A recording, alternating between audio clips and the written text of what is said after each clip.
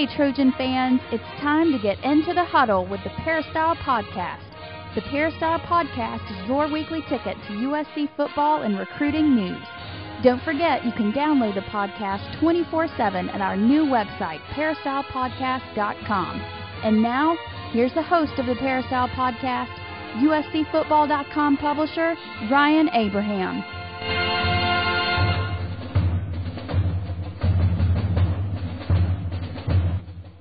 Hello, Trojan fans, and welcome to episode number 76 of the Peristyle Podcast. Today is July 29th, 2009. We have a really exciting show for you today on the podcast. We're going to talk with Coach Harvey Hyde in the first segment. We have a lot of questions from you guys out there on the team, so we'll try to get to all of those questions. We're also going to talk a lot of recruiting. Gerard Martinez, USCfootball.com recruiting analyst. He's back on the show after a couple weeks off. So we'll talk to him about the Cardinal and Gold Top 30. We got a bunch of questions for him. Of course, if you have any questions or comments, you can always email us. Podcast at USCfootball.com is our email address. And, of course, the first segment, we like a batting leadoff. Coach Harvey Hyde. Coach, thanks for joining us today. Ryan, thank you, buddy. It's always great to be with you and get ready for this college football season. Of course, we're all excited about tomorrow, the Pac-10 Media Day, to listen to all the coaches talk about their teams and bring their top prospects to Media Day. So I'll see you there and see all of our other friends there, and we'll all sit down and see what we think. I always, at the same time, put my poll together, too. I mean, I listen to all the coaches, and I sort of put together what I think is going to happen. It's a lot of fun because we carry that information, at least I do, throughout the year when I listen to what they say tomorrow and then try to put that together of what they might say later on. So it's a lot of fun, and I'm looking forward to going. Yeah, it's a fun day, Pac-10 Media Day on Thursday. We'll talk about it, I'm sure, next week on the podcast, what we learned about Pac-10 Media Day, what went on there. Before we get into the show, I just wanted to thank our sponsor, Southern California Tickets. sctickets.com is the website, or you can give them a call, 1-800-888-7287. They're kind enough to sponsor us for this segment with Coach Harvey Hyde. Concert, sport events, theater. If you have tickets for anything, you can give them a call. And, Coach, you don't need tickets tonight if I know you have a prior engagement, but if you wanted to join us, National Sports Grill in Torrance at 7:30, we're going to have a little USCfootball.com get-together. It looks good. We should have like 75 to 100 people or so coming out. Former USC assistant quarterback coach Yogi Roth will be there talking about the quarterbacks. We'll have the USCfootball.com staff talking all about the team. We'll talk about recruiting. We got some prizes, a autographed USC football to give away. So sorry you can't make it out there for it, Coach, but anyone else out there, if you want to come, just stop by or drop me an email, Ryan at USCfootball.com, and check it out. I know you have a prior engagement, Coach, but hopefully we'll get you next time. No, I really do want to come down. I'll tell you, I've run into a lot of people around, and they're going to be there tonight, and I'm sorry I can't be there, but I look forward to coming down in the near future. The reason I can't be there tonight, obviously, is I'm doing something in the Rose Bowl, as I talked to you about last week, but I really look forward to doing that. I think it's great to get around people and talk football and talk sports. I think it's great. It's a lot of fun. We'll try to do one more before the season starts sometime in the middle of fall camp, so we'll get people out there. We try it out. We've done some of these a couple years ago, but I haven't done them recently, so it's just a good way to get Trojan fans out there together and talking football. It should be a lot of fun. Coach, so there's a question from last week that I got a follow-up email. He wanted a little bit more information. Is that all right? We start with that one? Okay. Now, is it our coach that's talking about personnel somewhere in the East? Very well. Terry and Day wanted to know. The question he had about nose tackle and defensive tackle, he wanted to know specifically, are there different skill sets between the two positions that would make one player, more suited for nose guard as opposed to defensive tackle? Well, defensive guard or defensive tackle, yeah, I don't know. I don't think so. I think it's a scheme of the defense. Sometimes it helps you better if you're with a 50 lineup that's with an odd defense with a nose guard. If he's very quick, you want quick tackles anyway, but you've got to have somebody who's strong and able to get off a block and take care of the gaps on either side of the center, the right or the left. You've got to have somebody that we use a technique that is real quick enough that can get up the gap too and slip. We used to slip or go under and penetrate the line of scrimmage, because you want to play defensively on their side of the ball. So I would say that not really much of a difference. A defensive tackle normally can be a strong and good nose guard. But I would say if the one you put there is the one that's the quickest. If you have two defensive tackles and you try to decide which one, if you're going to an odd defense or overshift defense or whatever, the one you want on the nose, I would put the quickest one on the nose to make it a more difficult block for the center. Because remember, the center has to snap the ball and then make a block. So the defensive lineman has an advantage, or the defensive nose guard. When you're right on him, as soon as he snaps the ball, he's got to complete his snap.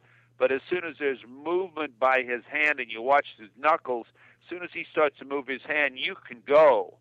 So if you're going to play on the nose, then I'd put the quickest of my defensive tackles. If you have two equal tackles that are strong and so on, that's what I'd put on the nose. All right, makes sense, Coach. And thanks for that, Terry. And he also wanted to know what do coaches look for if a player is going to be better suited to be a flanker or a split end. We're talking about the wide receiver positions.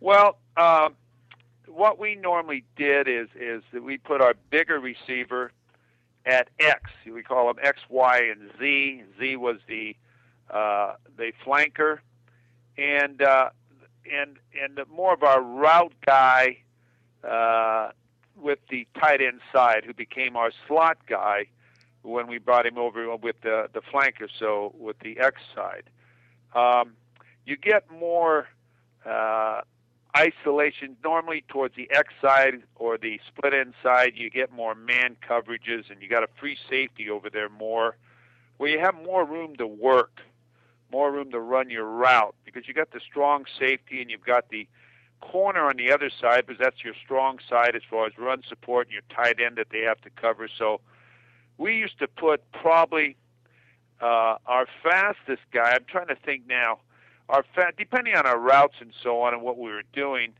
our bigger receiver would play on the X side, and our quickest receiver would play, or fastest receiver, on the Z, which is the flanker side. But you run more reverses to the open side of the field, which means coming off of your toss, coming off of your power.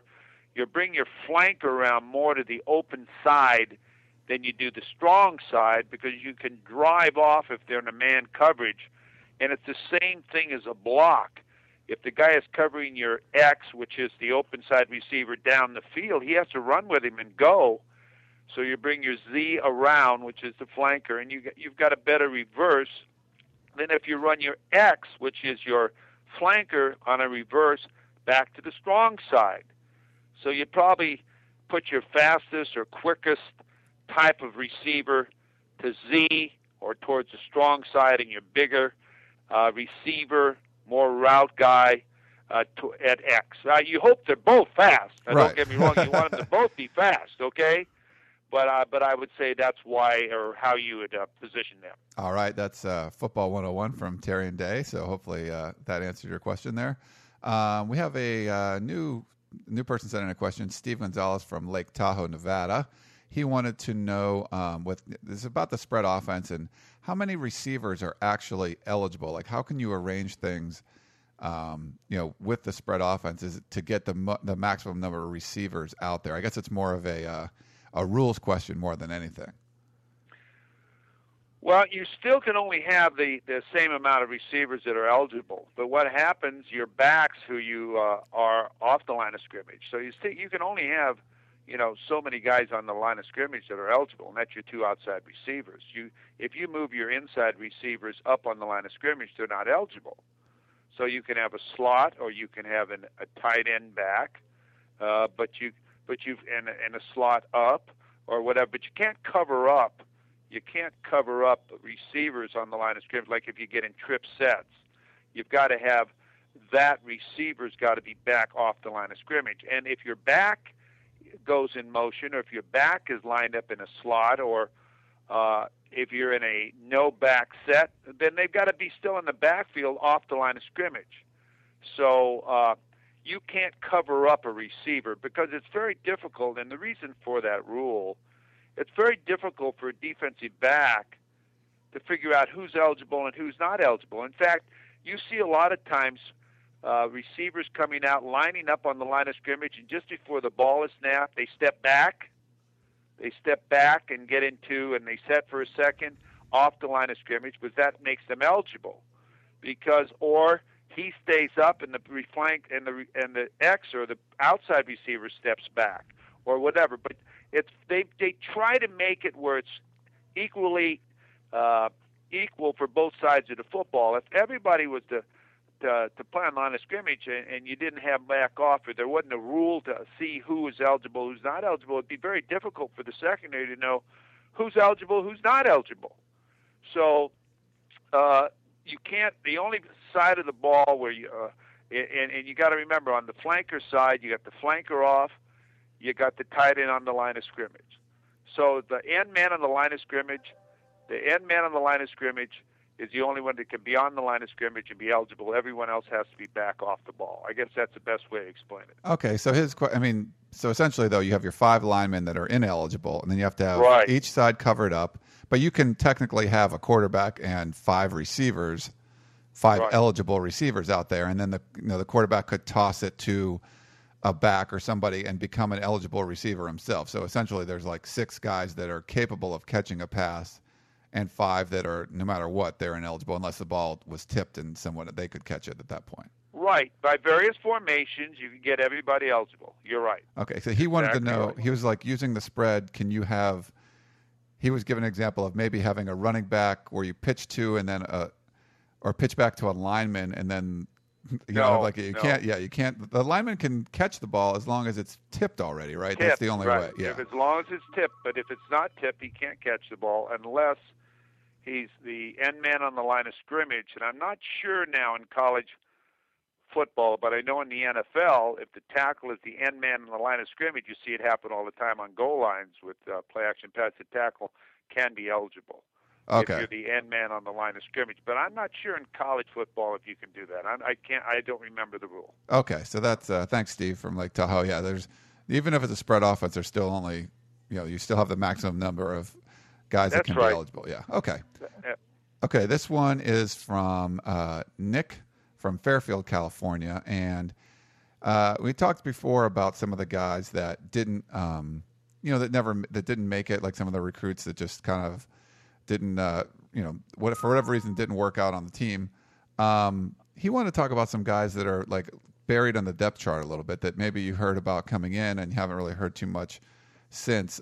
He mentions a few guys here, and maybe we can talk about them, Coach. We don't have to go about each guy, but he wanted to know, are a lot of these guys sitting because of injury, is because of work ethic, too many quality players in front of them? And I'll just give you, the list he was given: Martin Coleman, the offensive lineman; DeJohn Harris, Michael Reardon, Brian Bockham, Brandon Carswell, Alex Parsons, Shane Horton, a bunch of different guys there. But I mean, in general, Coach, when you see a guy that comes in with some hype and they don't play, I guess there's a lot of different reasons, for that to happen. But with so much talent on this team, it seems like usually it's because there's someone that's really good playing in front of them.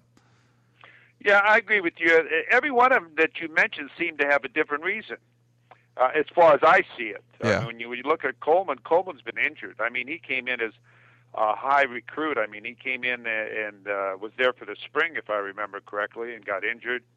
And he's been hurt, but he's a heck of a player, was a heck of a player, and they're expecting him to come back this fall. I think he's finally healthy and compete. So that's been his problem, injuries, and it's really been sad that he's had that problem. But I think injuries has been the number one problem there. Now in Horton, the transfer from UNLV, he transfers to USC, and he comes in as a strong safety, and wow. Yeah. He comes into the number one secondary in America. I think he's listed on their depth chart, or was in the spring, as 2 or 3. That's not bad in the secondary at USC. Could get an opportunity at any time. Heck of a player in the Mountain West Conference up there as a freshman.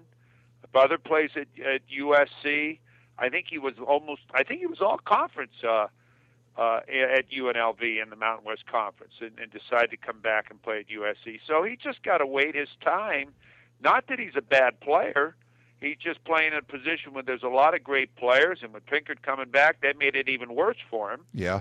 So he just got to wait his opportunity. When his opportunity comes, he'll play. He might play some special teams this year. Haven't seen who they're lining up on special teams. But that's, I would say, his reason. Now, I can't remember all the other names you mentioned. Maybe a Brandon Carswell, the receiver. There's a lot of depth there, too. Now, I really like Carswell, and he's from Northern California. And I think he is. Isn't he from Northern California? Yeah, I believe so, yeah. Yeah, he is. And I'm going to tell you, I really liked him as a freshman. I'll tell you, he had great speed, great hand. I predicted him as a starter at one time when I watched him in the fall. Man, he was quick and ran great routes, and this is probably one of the players this gentleman's interested in. And I am surprised he hasn't played. He's got good hands. He ran good routes. He looked to me like he had great speed.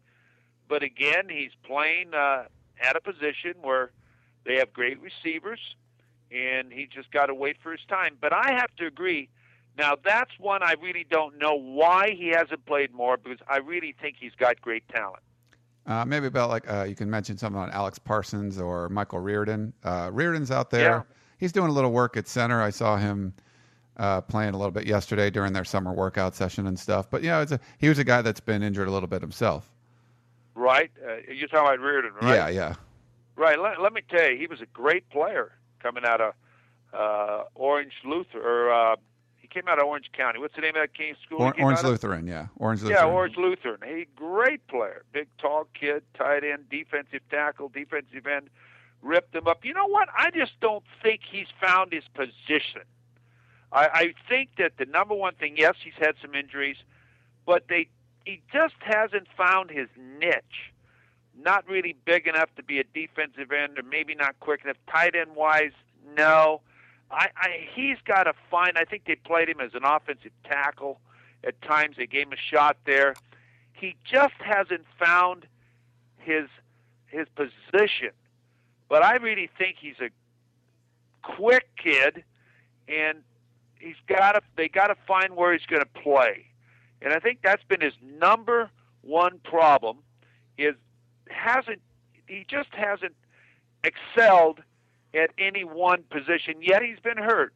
So we got to give him time, and he's got a couple of years of eligibility and so on still.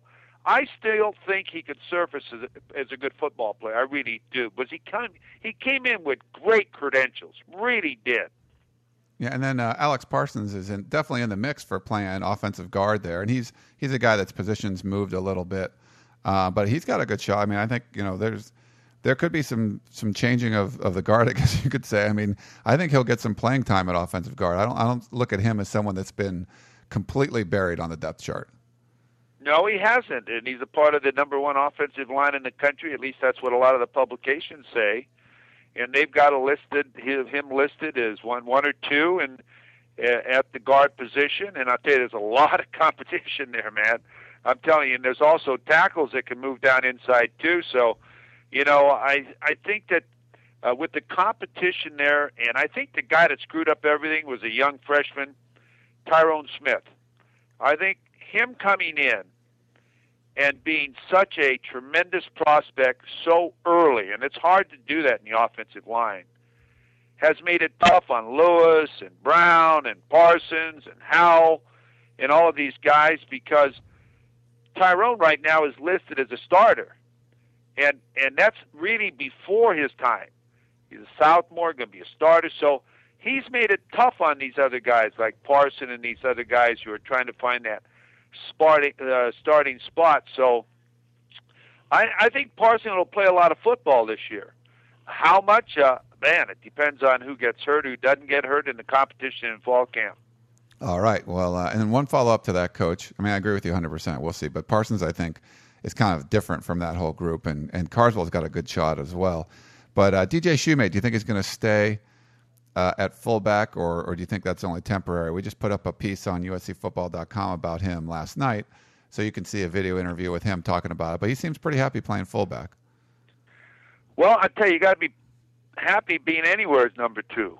at USC. Because if Havili gets hurt, all of a sudden you're number one, and you've got a chance. And he's a great athlete, and it's been difficult to find a spot for him. He could be a receiver. He could be a lot of different positions. He could be a running back even. A lot of universities, he'd be a great running back. He's got great speed, good size. He's going to be a good receiver. And SC uses their fullback as a receiver many, many times. You've seen him really make great pass catches. They flank him out and throw the ball to him. So he's a good combination of all of that. Got to be a blocker too. And I think they'll keep Shoemake right where he is. I think he's a great backup. I think that gives him a lot of strength at the fullback position in case something happens to Havili. And I think he'll stay there. And it's just been one of those things, where does he play? And I think they found a spot for him here. All right, Nick, thanks for that question. Hopefully you can send him some more. We've got a bunch of them, Coach. Sorry, we got to get to them. We'll try and get to them all. Philip Tran, his first question to the Peristyle podcast. He didn't know much about the new offensive coordinator. I think he was talking about the quarterback coach, Jeremy Bates, but he'll be calling the plays. But he liked the way the Broncos' offense looked last year.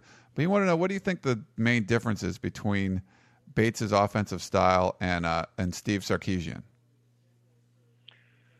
Well, I don't know if the style of the offense will change, but it's Pete Carroll's offense. I didn't see any change in the offense, the formation of the plays, or anything in the spring.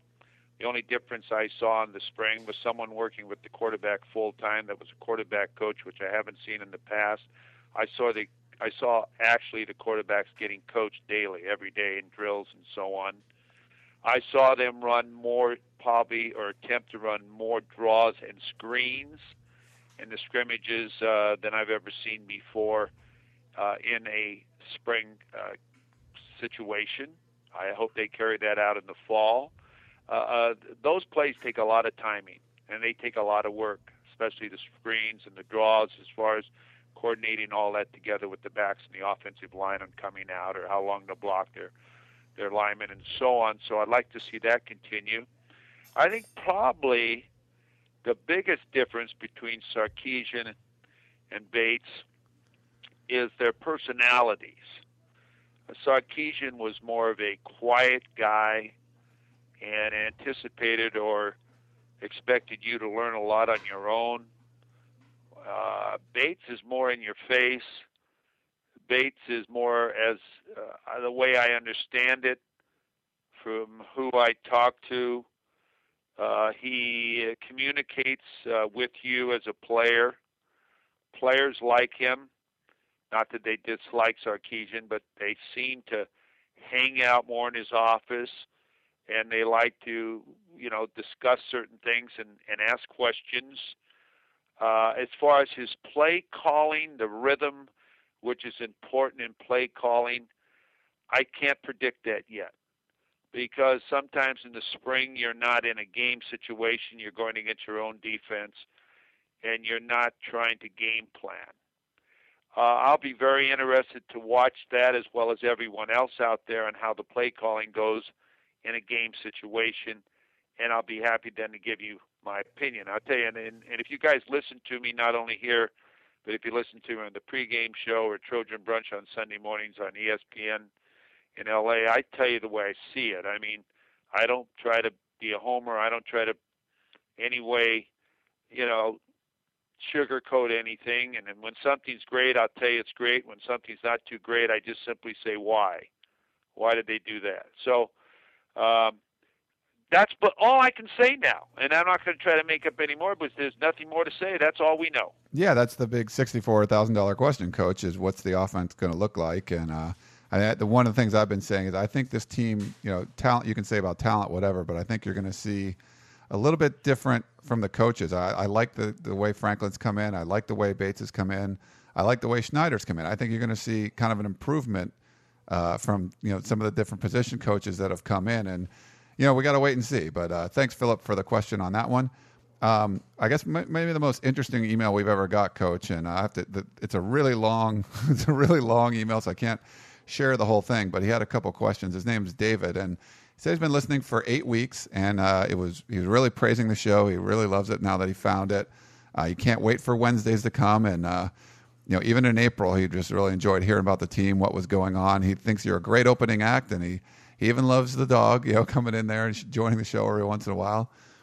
He loves Dan's banter in the number 2 hole. Like, he likes the way that Dan and I kind of go back and forth sometimes, and thinks we're better than the guys he listens to on local radio. And he feels that he's getting a bunch of information from us, and that's what we're trying to do, and that we're always trying to get better. And I think we definitely try to do that. So thanks for the kind words, David. And but he wanted to know, first up, Coach, he talks about where we watch games. Where does everybody watch the games from when the people in the media? And I guess for you specifically. Well, where do I watch the game, or how do I watch the game? Yeah, you end up watching the game in the press box, right? Well, sometimes I do and sometimes I don't. I don't like to go to the press box because I'm distracted. What I mean by that, first of all, people are talking to me all the time or asking me questions, and nothing against that. Don't get me wrong, but I like to focus on a game, and you get into the rhythm of a game. I'm still like a coach, which means I want to know down-distance situations. Immediately I'm looking at coverages, looking at what teams are doing to the offense and defense, how to attack it, what to do, down-distance situation. Did you run the ball, pass the ball? Do you have formation tendencies right off the bat that you can locate, and so on? And you can't do that sitting in the press box, eating a hot dog. I never ate a hot dog when I was coaching. I can't eat a hot dog now, okay? I like to have a pencil in my hand, a pen in my hand, a pad in my hand, because I really feel I have a responsibility of reporting what I see the next morning on ESPN when we do our Trojan Brunch show. And when people call in or the other co-hosts ask me questions or we're talking about things, I want to know what they're talking about. I don't want to say I missed that play. I want to really know what the situation was and if that was a good call or a bad call. I even go as far back as the Stanford game a few years ago when they ran on 4th down and when for the touchdown before half, and they ran behind their freshman guard who was in the game, and instead of running behind Baker. And I said, why wouldn't if you're trying to get, why wouldn't you run behind Baker on your other side when you run against a freshman who's got his first start? So I like to, now don't get me wrong, I'm not trying to get negative back to that game, but I can't concentrate and be able to answer questions like that if I'm in the press box.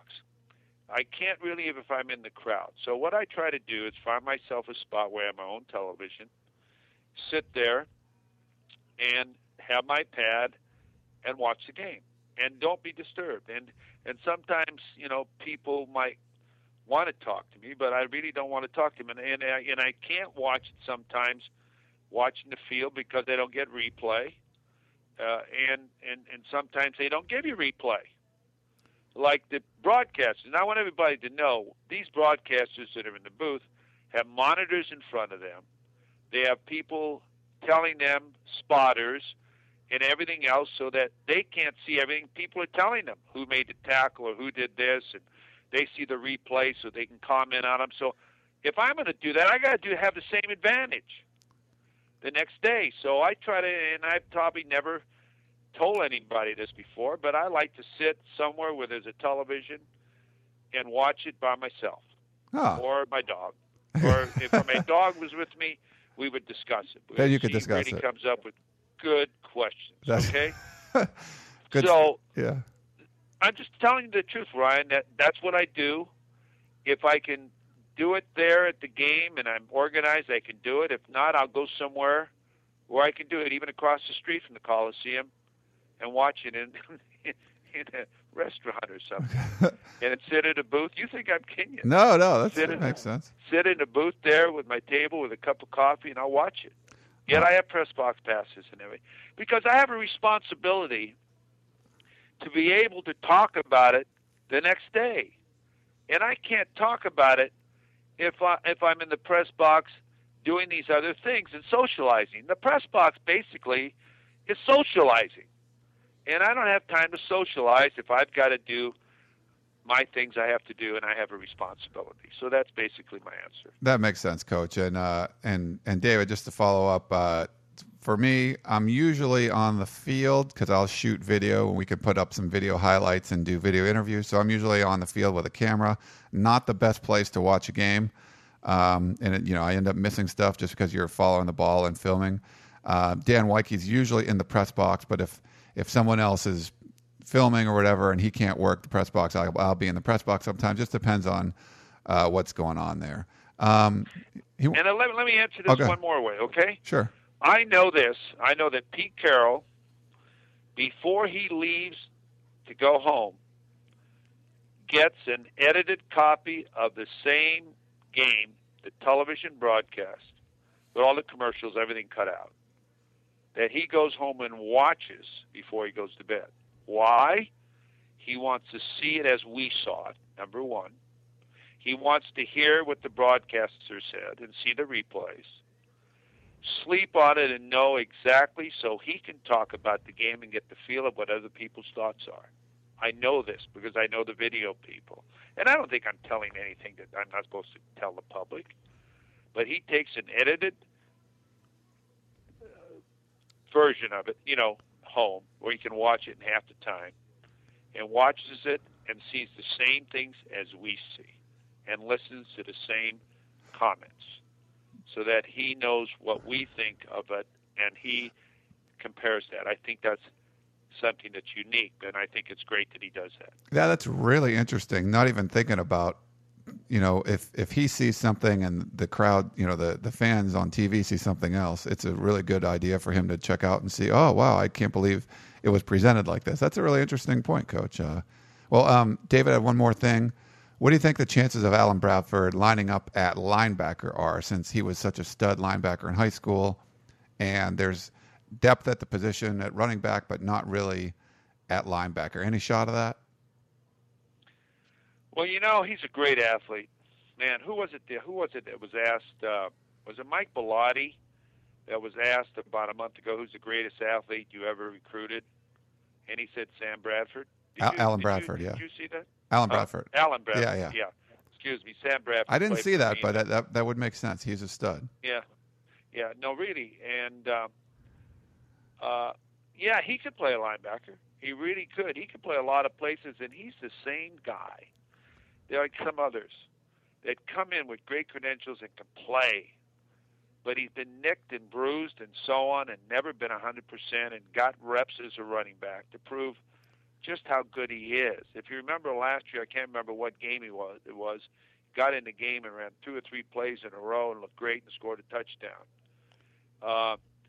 He's a great athlete, and he's just got to get his turn or chance to play. And he's had that same problem Coleman has and other people have. When you're around great talent, you can't get hurt or you get lost in the mix. And he's a guy that sort of got lost in the mix with great talent as a running back and great linebackers that have been there and so on. He's a player. And I really like to see him get an opportunity to play in a rig. But who do you take out? I mean, if he was truly number one the whole time and he didn't come out of the game, he would prove to be a great player. That's the best way to say it, as others would be too, as far as the running back situation. And one thing I want to look at this year, and that's part of Jeremy and everybody else in the offensive staff, is how are they going to handle the offensive backs this year? Joe McKnight missed all spring. How is he going to be used? Who's going to be your running back? Who's going to be? You remember when Reggie was there, it was Reggie Lindell. Bam, bam. No Thunder questions. And lightning. Yeah, no questions. Thunder and lightning. But we haven't seen that, and we need to develop. I say we, USC, needs to develop that again. Thunder and lightning.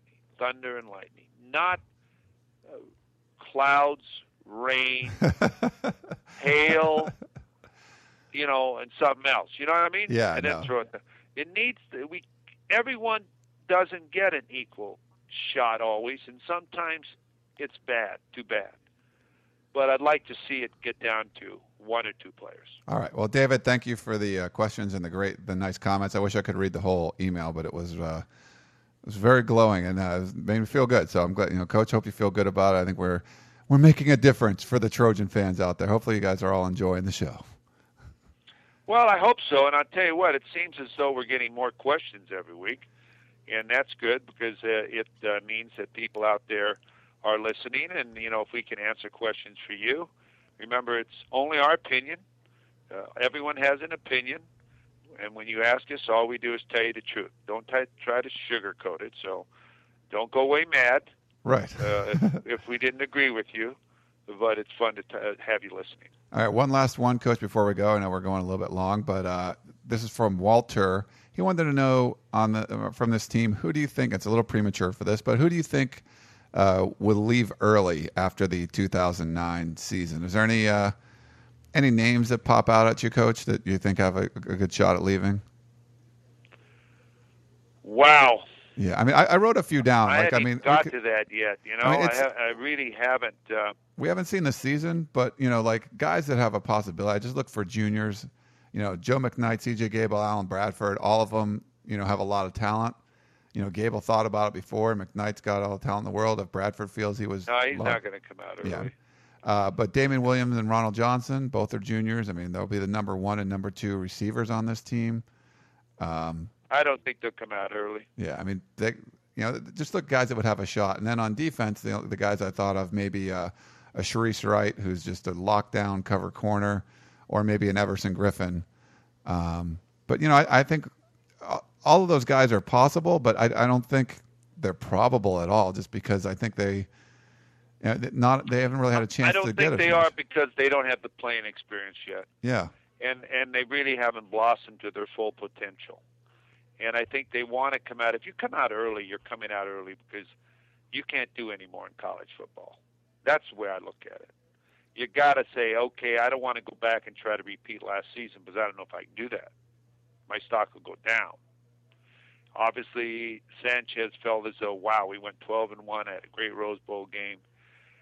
Other guys aren't coming out. If I go back and don't have quite as good a year, and Bradford and Tebow and McCoy has a great year, my stock's going to go down. And obviously he did the right thing. Yeah, worked out. $30-some million.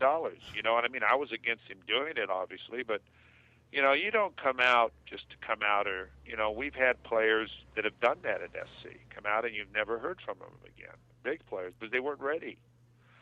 So now I don't think there's anyone right now at the beginning of the season that I could say that about, who is definitely going to come out or anything. Yeah, it would have to be something like a McKnight gets 20 carries a game and runs for 1,500 yards or something. And then, but that isn't going to happen. Yeah, I know, but something like that happened. But it's really hard to tell right now. But it'll be. We'll talk about it throughout the season too, if there's people that we see blossoming that want to take off. But thanks, Walter, for that question, and thanks everybody for the questions. Podcast@uscfootball.com is the email address. And thank you, Coach. I know we went a little long, but thanks for spending a little extra time and answering the questions out there. I think everybody enjoyed it. Well, thank you very much, Ryan, and thank everybody out there for calling. And we'll line up and break the huddle again next week. Certainly. We'll talk to you again next week, Coach. We're having a really short break.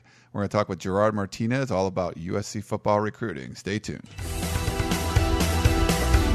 Meet us on the other side of the break for more of the Peristyle Podcast. Tickets, tickets, tickets. SC Tickets is your concert, sports, and theater ticket source. We have the tickets you need to any event worldwide. Football tickets are now available. Call SC Tickets now at 1-800-888-7287, 1-800-888-7287. That's 1-800-888-7287. Or visit us on the web at sctickets.com. SC Tickets, concert, sports, and theater. We now return to the Peristyle Podcast and your host, Ryan Abraham. Welcome back to the Peristyle Podcast. We're going to be talking some recruiting in this segment. We have on the line Gerard Martinez, USCFootball.com recruiting analyst. How you doing, Gerard? I'm doing great, man. I'm looking forward to tonight's USCFootball.com dinner extravaganza, and I'm pumped up. Yeah, it's going to be exciting. Torrance, everyone, you come on out and 7:30 tonight. It's Wednesday, July 29th. Torrance at the National Sports Grill. We'll be all out there, the whole USCFootball.com staff, answering your questions. We'll have prizes. We'll have dinner. It'll be a fun time, and Gerard will be answering questions similar to what we do on the podcast, which you love to do, right, Gerard? Yeah, we got a lot of questions, so I got to get started on them early. All right, yeah. So lots of recruiting questions, especially this time of year. I don't know why. People just love sending in their recruiting questions. But before we get to that, I wanted to bring up a piece that you put up on USCFootball.com yesterday on Tuesday, Gerard, the Cardinal and Gold top 30. So these are the top 30 prospects in California in your eyes. And you got some, familiar names up at the top of that list. Ronald Powell, I think everybody has him as one of the top players in the country. No surprise there. Robert Woods, he's a 5-star athlete out of Junipero Serra High School in Gardena. Everyone has him high on the list. Dylan Baxter's a guy that everyone's pretty high on. But what are some of the guys, Gerard, that are on your list fairly high that you think are maybe underrated on a national basis? Well, Rivals.com has their rankings, and they see certain things their way, and we see certain things our way. So it's a little bit of a line in the sand, if you will, kind of differentiating our opinions from Rivals' opinions. And so we put out our California top 30 or C&G top 30, and it's always from what we see a lot. I think we get to see these kids a lot more than the national guys do. So there's players like Dietrich Riley who really, I think, is overlooked by the national guys. I don't know why, to be honest with you, because he's been to some camps. He's performed very well at camps. I mean, he went down to the National Underclassmen Combine in San Antonio in January and was stellar there, playing safety and thinking these drills when you're at camps. Playing defensive back, you're always at a disadvantage. You're playing in space. It's one-on-one. The receiver can run anywhere he wants, any kind of route he wants. And he was excellent. And this is a guy who doesn't really play a lot of defensive back in high school, but he's 6 foot, 200 pounds, runs a 4.56, 4.57 electronic, and he's really smart. He has a lot of intangibles. He reminds me a little bit of Kevin Ellison in that way, in that, kind of away from the field as a person, just as a leader, just kind of those things that you don't necessarily put down on a piece of paper or not in the database that you can talk about tangibly. He has those other things that you really want in the defensive back, that you want in a defensive player. He also plays running back. He's a very good running back, but I think his future is definitely a defensive back, just with his aggressiveness and his instincts. And so he's a guy we have fifth in the entire state, and Rivals.com has him in the top 250, but actually dropped him a little bit in the last rankings, which just shocked me, because he has been good. Rising Stars camp, just everywhere we've seen him, he's been an excellent defensive back. And so at least as a DB, I think he's definitely a 100 level guy, and for our rankings, he's top 5 in the state. So that was one guy that I think had, a significant difference in the national rankings compared to our rankings. Anthony Barr, kind of the other end of the spectrum, was, I think, down a little bit from what a lot of the national people think. We've seen him play game-wise, but didn't really show up to any camps. He's been a little bit of an enigma. He's 6'4", 230. He's a running back. He's a great-looking prospect off the hoof, but in terms of what position he's going to play next year and how he fits in that position projection-wise, it's kind of difficult to figure that out. It's tough to say that he's going to be a running back in college at that height. 6'4" is high, and you're going to get chopped down like a big oak tree going against a lot of these defenses, and you're going to take a lot of bad hits. And so you start to look and go, well, can he play linebacker? I mean, I've heard that Notre Dame is starting to recruit him as a defensive end now. Seeing him on tape and what he does in high school, it's really hard to project that, because instinct-wise, awareness-wise, aggressiveness-wise, he hasn't necessarily displayed a lot of those things that you would want to see in a linebacker or a defensive end. So, some guys, they may have the look of a great linebacker, defensive end, safety, etc., but can they actually play that position? Do they actually have results at that position? DJ Shoemate would probably be a good example of a guy that in high school, people had questions. Where's he going to play? He plays receiver in high school, but he's not, is he really going to be a receiver in college? We didn't think so. But the thing was, it's like, well, could he play linebacker? USC needs linebackers. No, because just mentality-wise, he's just not a defensive player, just like some guys are not offensive players. So I think with Anthony Barr, people got to figure that out. They just fall in love with the frame and just how big he is, but whether he really can, project at another position in college and be successful, that's a whole other question. So those are kind of two guys that were at the top of the list that got ranked pretty high, that, kind of for different reasons, Barr being a little lower on our list and Rivals list, obviously Dietrich Riley being a lot higher. All right, cool. So everyone check that out, uscfootball.com. It was up on Tuesday, still up on the front page. You can see that up there, the Cardinal and Gold top 30. Gerard's really good at putting up features like that. Lots of different features, so just kind of give you a different way to look at recruiting, and there's so many ways you can look at it, and I think a lot of people respect Gerard's opinion, so definitely check that out. You want to answer some questions, Gerard? Let's get the questions going. Let's get them rolling before tonight. It'll just be a constant. It'll just be constant More all the way questions. until they, kick us out of the National Sports Grill, right? We'll buy you a few drinks, and you'll answer some more questions afterwards, so that'll be good. Better not be alcohol. I don't know. Recruiting questions and alcohol may not mix. Probably not so good. Okay, first one's a little bit long, so I'll give you a break from talking. Manny from out your way in Rancho Cucamonga. So he says he's a big fan of the show. He's been listening for about a year. Thank you for doing that. Manny, he likes what the guests provide and all the insights for Trojan fans. So we definitely appreciate the compliments. We keep trying to get better at doing this. He had a recruiting question about Lake Seastrunk. He's the number 2 overall player on Rivals.com. He's a running back out of Texas. I think we've talked about him several times on the podcast before. USC already has a bunch of running back commits, and right now Coach Carroll has his stable of running backs, and he likes to use those different complementary runners, and even the guys that are committed right now, you have DJ Morgan, who's really fast, kind of a home run threat. Dylan Baxter is really a talented receiver, and you got like Trajan Briggs, who's a physical back.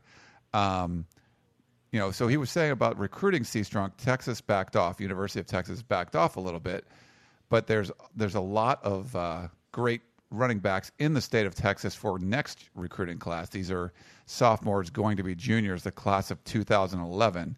Do you think that USC could make a strong push at some of those guys, like Aaron Green, he's a 2011 phenom in Texas, or would you really try to focus in now and try to get Seastrunk and add him to that group when in the past, if you've had too many backs in one class, it's kind of created a logjam, and you've had, mixed results with players transferring, and stuff like that?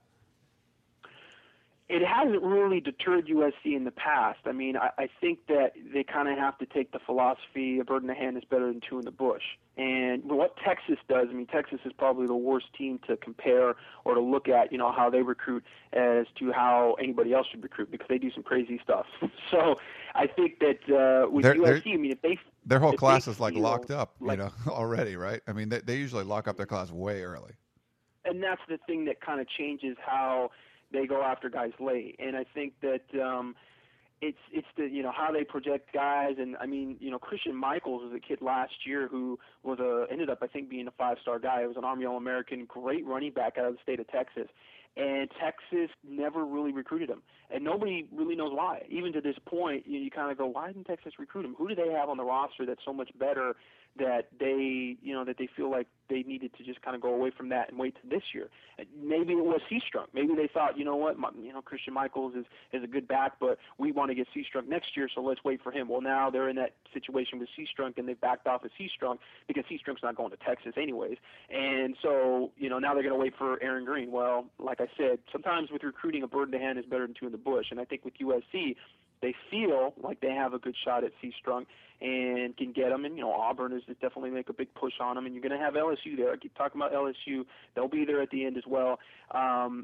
If SC, though, feels like they have a good shot at them, they're going to go after them. And, it doesn't really matter. The best player is the best player, and that's always kind of been Pete Carroll's philosophy. If you can get him in January and the guy is a good player, he's a difference maker for you, they're going to go after him, full court press. So, yeah, definitely.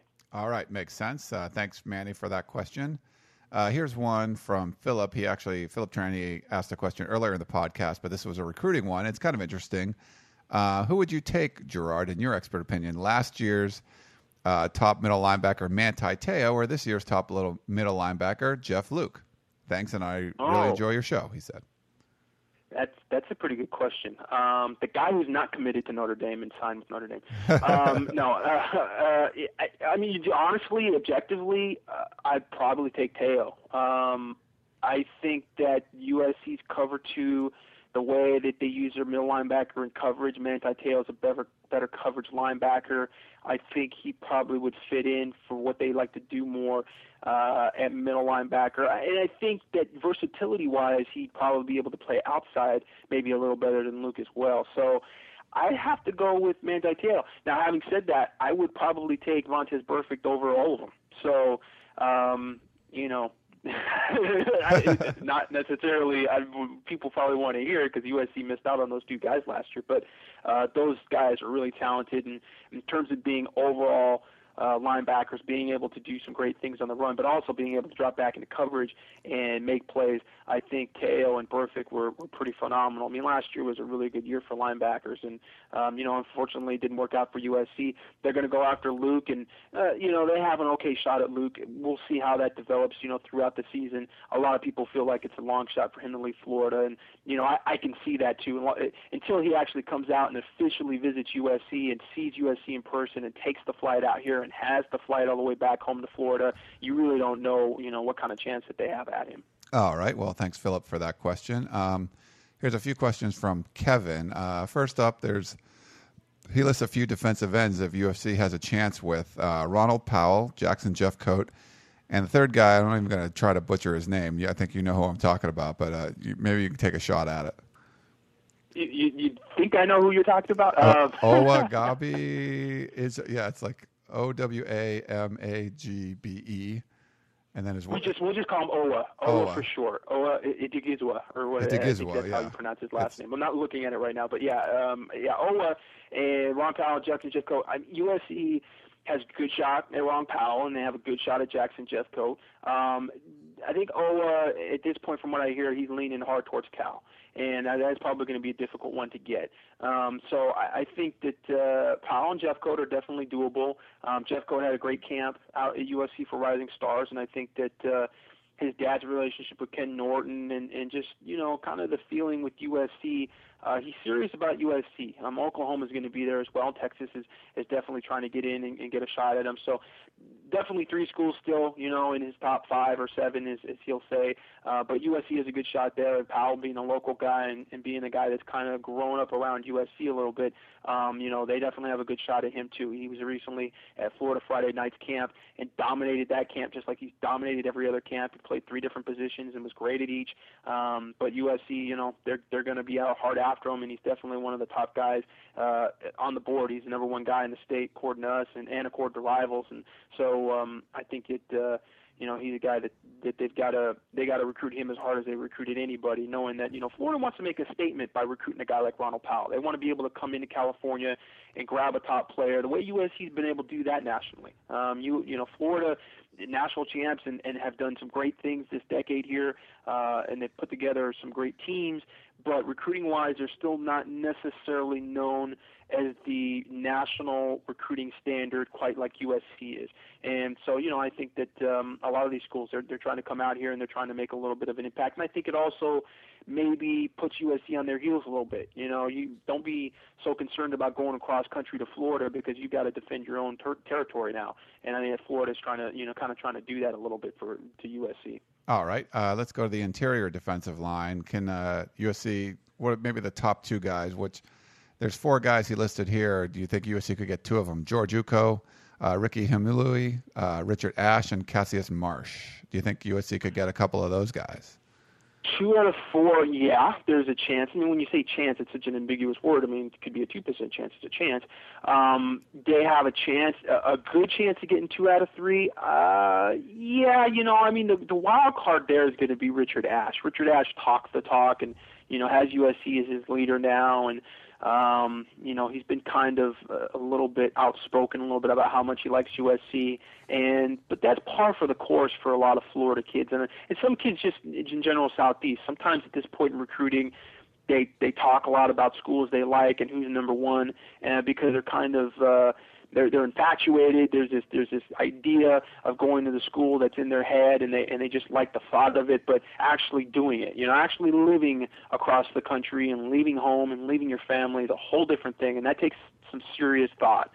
And I don't know that Richard Ashe has necessarily given that serious thought yet. So he would be the guy if he's legitimate in his interest and really likes USC and feels like he's a good fit at USC, that would be the guy that they would be able to get. And I think Ricky Himalui is the other guy that definitely would be up there. Cassius Marcy would have a shot at him, but he's all over the place with his, favorites and who he's committing to and who he's not committing to. I don't know what's going to happen with him at the end. It could be a coin flip on signing day. George Uko is kind of a UCLA lean, Oregon lean. I think that, USC is definitely going to have a fighting chance there towards the end, but at this point, it looks like he's leaning away from USC. All right. Richard Ashe was the guy that was putting his MySpace update as USC bound, right? Yes, but that was in the war room, and we're not supposed to discuss war room. We're not going to talk about that stuff. Okay. I think we might have talked about it on the podcast last week. I did mention it. And sometimes names come up, we try to explain, who these people are. If they're unfamiliar, a lot of times they're big name recruits. But if you're not following recruiting, definitely you can go to uscfootball.com, type in anybody's name, you can look them up. Pretty easy. And Gerard puts a lot of lists out there. Look at the target list, defensive target list, offensive target list. You should be able to find these guys fairly easily. So those were defensive ends and defensive tackles we're talking about. The last part of Kevin's question was he felt that USC only has a few rides left, maybe 8 or so, and we can kind of dispute that. I mean, it's definitely not a set number. But do you think USC will have enough scholarships to address all of the needs at like defensive line, offensive line, corner, linebacker, wide receiver, safety, stuff like that?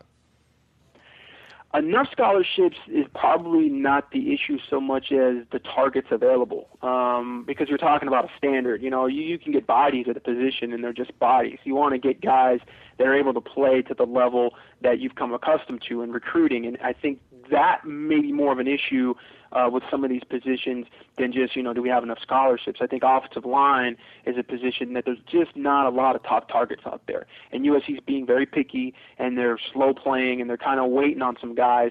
And, nationally, I know that they got some guys high on the board, but whether they're able to get those guys or not, that's another question. So it's not necessarily about scholarship offers so much as, who can we get? Who can we legitimately have? And are these guys going to be guys that are going to be able to contribute to our team later down the line? So I think offensive line is going to be the issue in that, specific way. USC just lost Jake Matthews to Texas A&M. Jake Matthews is the nephew of of Clay Matthews, the son of Bruce Matthews. Now Bruce is actually coaching with the Dallas Texans, and he's a Texas kid, but obviously a lot of ties to USC because his dad and his uncle went to USC, and USC unfortunately lost out to him, not because of anything really USC could do. I mean, he's just a country kid. He didn't really like, I think, Los Angeles and didn't really feel like Los Angeles was going to be a place that he wants to live. And so, it was just kind of a personal choice for him. His brother's at Texas A&M, and like I said, he lives there, so he's going to be close to home. But that affects the offensive line, obviously, the targets that are available that USC is able to recruit. Linebacker might be a position as well that becomes very intriguing because you have a lot of these top linebackers that seem like they want to wait until the end of the year. So, it's kind of that position specifically is going to kind of be maybe a little bit like last year, just in that there's going to be some drama at the end as to, who's committing where and who's, who do they have a good shot at, who's slipping away. And the thing is, it's a pool of only a few guys. We're only talking about 4 or 5 guys here that are the top guys that USC really, really wants. And then after that, and those guys are taken, or all of a sudden you feel like those guys, maybe they're slipping away, and then you kind of have to start looking down at the list a little more. And again, it's not about scholarship offers. We've got the scholarship offers. It's about, who do we really feel like can come in and contribute. And the one thing USC has gotten away from in the last couple years, last year really specifically, was just throwing out rides at the end of the year just to throw out rides. We just need a guy.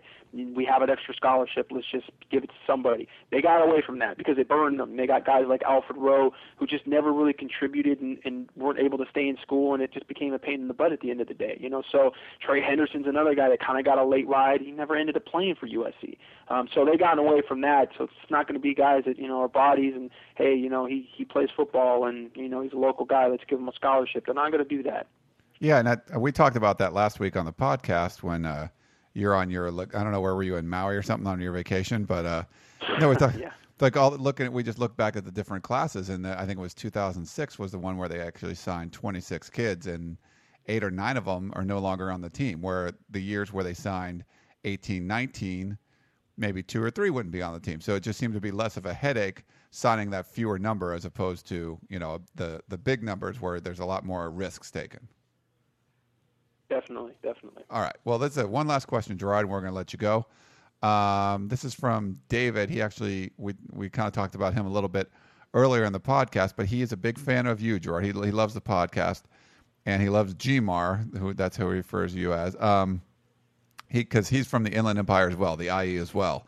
And he never loved recruiting until now, and now he just can't get enough. So I think we made him a recruiting fan, which is cool.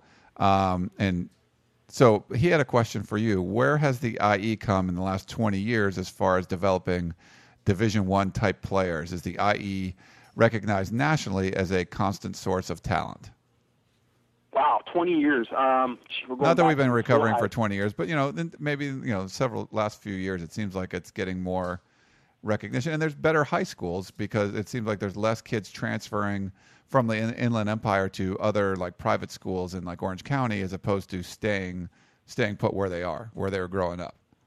Well, let's be honest. 20 years ago, Ryan didn't even know the Inland Empire existed. He was basically Orange County and the coast of L.A. is basically all he thought. So he's Inland Empire. What is? I still try never to go there. I still try not to go there. Like, do they have a wall like Berlin? So it's hard in terms of being nationally recognized. It's completely different, and I think this year is really the year where you're starting to see the schools from way out of nowhere coming in and offering kids from the Inland Empire. And not even necessarily because they've come in and they've done a lot of in-person evaluation. It's almost by word of mouth and just a lot of game tape. I mean, you've had Florida come in and offer 4 or 5 guys from Inland Empire, Oklahoma, probably double digits, Notre Dame. You have all these schools that are nationally BCS-type schools. I mean, you got the defending national champions coming in and offering a bunch of guys from Inland Empire. So that in and of itself brings headlines and brings a lot of notoriety.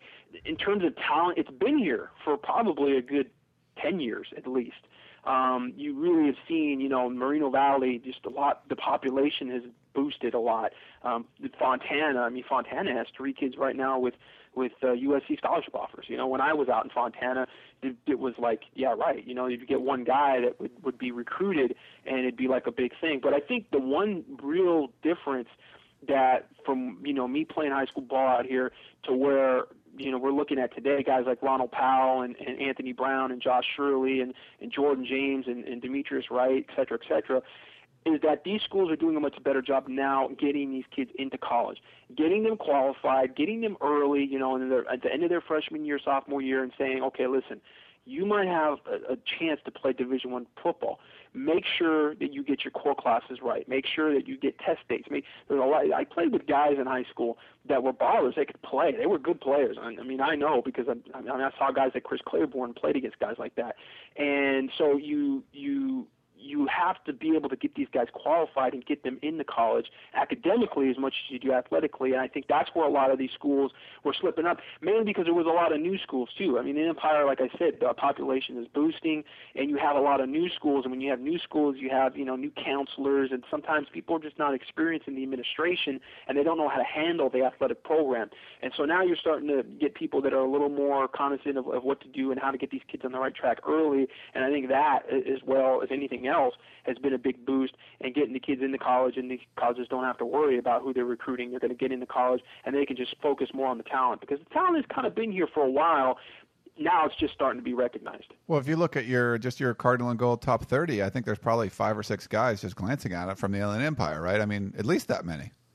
Oh yeah, no, there's almost 10 guys in there now. So yeah, I mean, you're talking about Randall Telfer. I mean, the list goes on, and it's become, like you said, the transferring and whatnot. That's changed. I mean, it's obviously hurt, I think, a lot of the Orange County schools. I mean, Mater Dei used to grab some guys from Corona. Cerlat used to basically all their skill players would be from Corona. Now all those guys are staying at Corona Centennial because Corona Centennial is a state champ, and you've got 4 other schools in Corona that are literally like a stone throws away from Corona Centennial. I mean, you go 4 blocks to the east and you're at Corona Santiago. You drive north past the 10 freeway or the 60 freeway? The 60 freeway, I think. And you got Roosevelt High School, which is a huge high school, 4,000 kids. I mean, it's a gigantic high school. And then you go south, Norco's right there. I mean, it's just over the hill. And so you've got all these schools. You've got Corona High School. That's got Demetrius Wright. They've got Jordan James. They got a kid who's a sophomore that just got a scholarship offer. Devontae Wilson, from Colorado, who's just a sophomore as a defensive end. He's going to be a great player next year. So, I mean, you got a lot of guys out here, and they are kind of staying put. But again, that has a lot to do with the programs being established. You got good coaches out here. That is less reason for a kid to actually transfer. Yeah, Gerard. And this is a neat point I think we want to bring up too. It helps us when we have our fans out there, the people that are on the site, going out to high school football games, whatever your area is. And I would definitely recommend, if you enjoy college football, go out and check out your local high school and some of the games that they have, especially some of the bigger games. It's a lot of fun, and the atmosphere is cool. And you can see a lot of the Division I prospects at some of these high schools, and people love to come back and report on that and see, if they see Ronald Powell play, what kind of game he had on a Friday night. But I know you like to encourage people to do it. We'd like to do that on the podcast. Check out some of your local high schools, because it can be a lot of fun, and it's a lot of information out there you can share with the other USC fans on uscfootball.com. Most definitely. I mean, there's going to be a lot of matchups that people get to see. They get to see guys who are future Trojans. Maybe they're future Bruins. I mean, maybe they're guys that, USC is going to be playing against in the next couple of years. You get to see them play, before anybody else did. So, I mean, that's kind of fun. There are going to be some great matchups. I mean, like I said, Fontana this year, you're going to have Summit High School playing against Kaiser High School. They're brand new high schools. Those high schools, I don't think they weren't even open when I was playing high school football there. So, I mean, they're brand new high schools, and you've got, 3 kids there that have USC scholarship offers. You're going to see, Devon Blackman, who's a 2011 receiver, super smooth receiver, who's a kid that USC is going to be recruiting hard here, and he's going to be going against, Anthony Brown and Josh Shirley at Kaiser, and that's, kind of just one matchup that you're going to be able to see. There's a lot of games that will be going on, not just in Lynn Empire, but, Los Angeles County, city section, and, getting to kind of see some of these kids early, it's fun, and it is a cool atmosphere, and hey, don't have to pay $40 like you do at USC. Exactly. But we'll talk about more of that as the season comes along. But hopefully everyone get out there, check out your local high schools, report back to us, and let us know. We go to a lot of games. We can't go to all of them, though, so it'd be great. Anyone out there can help us out, check out what they see. Gerard, thanks very much for answering all the questions, talking about the Cardinal and Gold Top 30, and we'll see you tonight at the National Sports Grill. Most definitely. I'll see you guys tonight. All right. Thanks, everyone, for listening. It's been a great podcast. Hope you enjoyed it. Thank you to all of our guests, and thanks for tuning in. We'll talk to you again next week.